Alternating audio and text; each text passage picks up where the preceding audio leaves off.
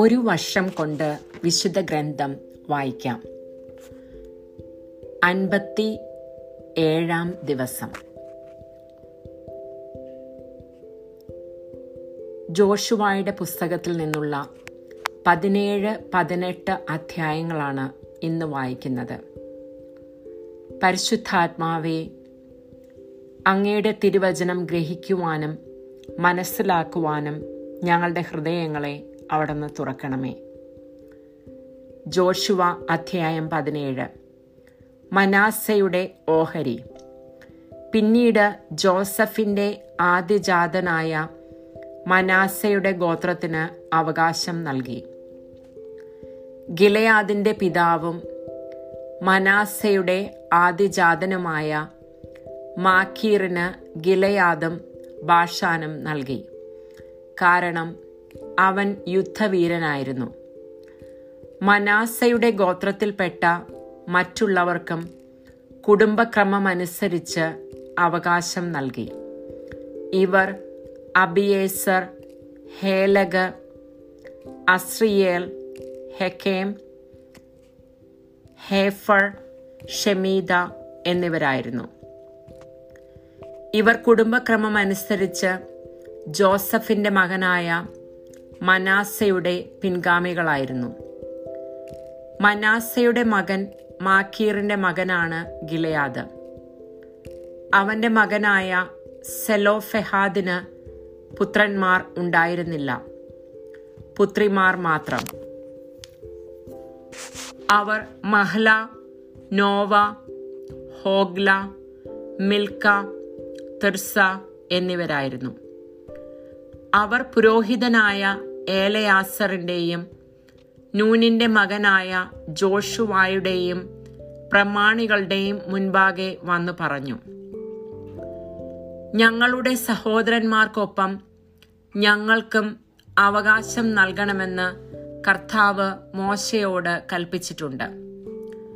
അതനുസരിച്ച് ജോഷുവ അവരുടെ പിതൃ സഹോദരന്മാരോടൊപ്പം അവർക്കും അവകാശം നൽകി. അങ്ങനെ മനാസയ്ക്ക് ജോർദാൻ അക്കരെ കിടക്കുന്ന ഗിലെയാദും ബാഷാനും കൂടാതെ 10 ഓഹരി ലഭിച്ചു. കാരണം മനാസയുടെ പെൺമക്കൾക്കും ആൺമക്കളോടൊപ്പം ഓഹരി ലഭിച്ചു. മനാസയുടെ മറ്റു പുത്രന്മാർക്ക് ഗിലെയാദ് അവകാശമായി കൊടുത്തു. ആഷേർ മുതൽ ഷെക്കേമിന് കിഴക്ക് മിക്മെദാത്ത് വരെ മനാസയുടെ ദേശം വ്യാപിച്ചു കിടക്കുന്നു. അതിന്റെ തെക്കേ അതിർത്തി എൻ തപ്പുവ വരെ നീണ്ടു കിടക്കുന്നു. തപ്പുവ ദേശം മനാസയുടെ അവകാശമായിരുന്നു. എന്നാൽ മനാസയുടെ അതിർത്തിയിലുള്ള തപ്പുവ പട്ടണം എഫ്രായിമിന്റെ മക്കളുടെ അവകാശമായിരുന്നു. അതിർത്തി വീണ്ടും തെക്കോട്ട് കാനാത്തോട് വരെ പോകുന്നു. മനാസയുടെ പട്ടണങ്ങളിൽ തോടിന് തെക്കുള്ള പട്ടണങ്ങൾ എഫ്രായിമിനുള്ളതാണ്. മനാസയുടെ അതിർത്തി തോടിന് വടക്കേ അറ്റത്തു കൂടി പോയി കടലിൽ അവസാനിക്കുന്നു.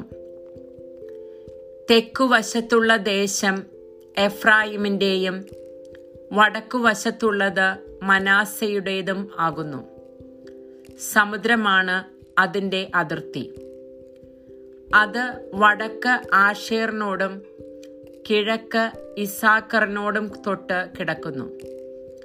ഇസാക്കറിലും ആഷേറിലും മനാസയ്ക്ക് ബത്ഷയാൻ, യിബ്ലാം, ദോർ, എൻദോർ, താനാക്ക്, മെഗീദോ എന്നിവയും അവയുടെ ഗ്രാമങ്ങളും ഉണ്ടായിരുന്നു.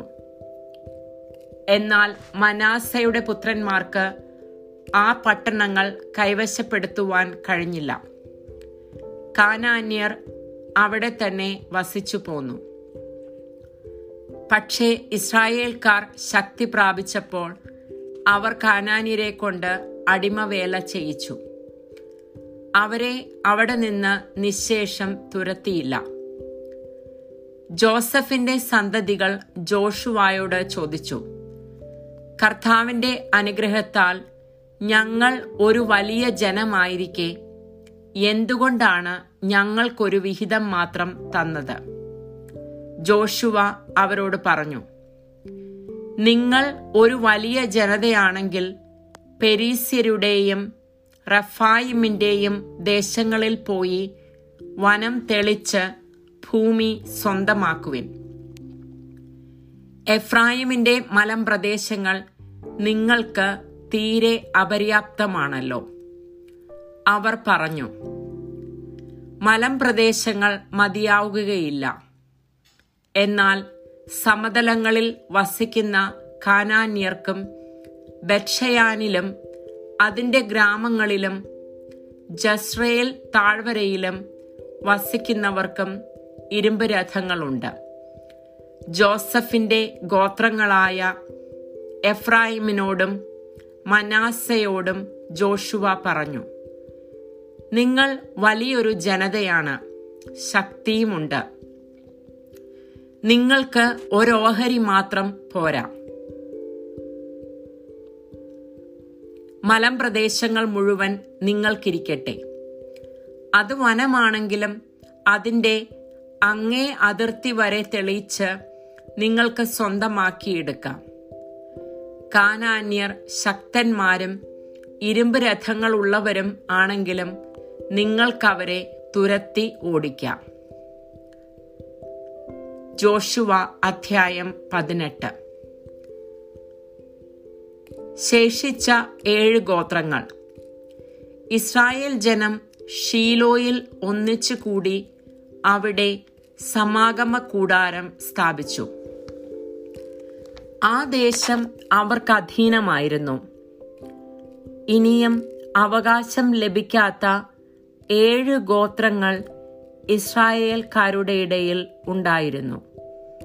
അതിനാൽ ജോഷുവ ഇസ്രായേൽ ജനത്തോട് പറഞ്ഞു, നിങ്ങളുടെ പിതാക്കന്മാരുടെ ദൈവമായ കർത്താവ് നിങ്ങൾക്ക് നൽകിയിരിക്കുന്ന ദേശം കൈവശപ്പെടുത്താതെ എത്ര നാൾ നിങ്ങൾ അലസരായിരിക്കും? ഓരോ ഗോത്രത്തിൽ നിന്നും 3 പേരെ വീതം തിരഞ്ഞെടുക്കുവിൻ. ഞാൻ അവരെ ആ ദേശത്തേക്ക് അയക്കാം. അവർ ചുറ്റി സഞ്ചരിച്ച് തങ്ങൾ കൈവശമാക്കുവാൻ ഉദ്ദേശിക്കുന്ന ഭാഗത്തിന്റെ വിവരങ്ങൾ ശേഖരിച്ചു കൊണ്ടുവരട്ടെ. അവർ അത് 7 ഭാഗങ്ങളായി തിരിക്കണം. യൂദ തെക്കു ഭാഗത്തുള്ള തന്റെ ദേശത്ത് താമസം തുടരട്ടെ. ജോസഫിന്റെ കുടുംബം വടക്ക് ഭാഗത്തുള്ള തങ്ങളുടെ സ്ഥലത്തും. നിങ്ങൾ ആ പ്രദേശം 7ആയി തിരിച്ച് വിവരം എനിക്ക് തരുവിൻ. ഞാൻ നമ്മുടെ ദൈവമായ കർത്താവിന്റെ മുൻപിൽ നറുക്കിട്ട് അത് നിങ്ങൾക്ക് നൽകാം. ലേവ്യർക്ക് നിങ്ങളുടെ ഇടയിൽ ഓഹരി ഉണ്ടായിരിക്കുകയില്ല. കർത്താവിന്റെ പൗരോഹിത്യമാണ് അവരുടെ ഓഹരി. ജോർദാന് കിഴക്ക് ഗാദിനും റൂബനും മനാസയുടെ അർദ്ധഗോത്രത്തിനും തങ്ങളുടെ അവകാശം ലഭിച്ചിട്ടുണ്ട്. ഇത് കർത്താവിന്റെ ദാസനായ മോശ അവർക്ക് നൽകിയതാണ്. അവർ യാത്ര പുറപ്പെട്ടു. ദേശത്ത് ചുറ്റി സഞ്ചരിച്ച് വിവരം ശേഖരിച്ച് മടങ്ങി വരുവിൻ. ഇവിടെ ഷീലോയിൽ കർത്താവിന്റെ മുൻപിൽ ഞാൻ നിങ്ങൾക്ക് വേണ്ടി നറുക്കിടാം എന്ന് ജോഷുവ പറഞ്ഞു. അവർ പോയി ചുറ്റി സഞ്ചരിച്ച് ദേശത്തെ 7ആയി തിരിച്ച് പട്ടണങ്ങളടക്കം വിവരം രേഖപ്പെടുത്തി. അവർ ഷീലോയിൽ ജോഷുവായുടെ അടുത്ത് പാളയത്തിൽ മടങ്ങിയെത്തി. അപ്പോൾ ജോഷുവ അവർക്ക് വേണ്ടി ഷീലോയിൽ കർത്താവിന്റെ മുൻപിൽ വെച്ച് നറുക്കിട്ടു. അവൻ ഇസ്രായേൽ ജനത്തിന് ആ ദേശം ഗോത്രമനുസരിച്ച് വിഭജിച്ചു കൊടുത്തു.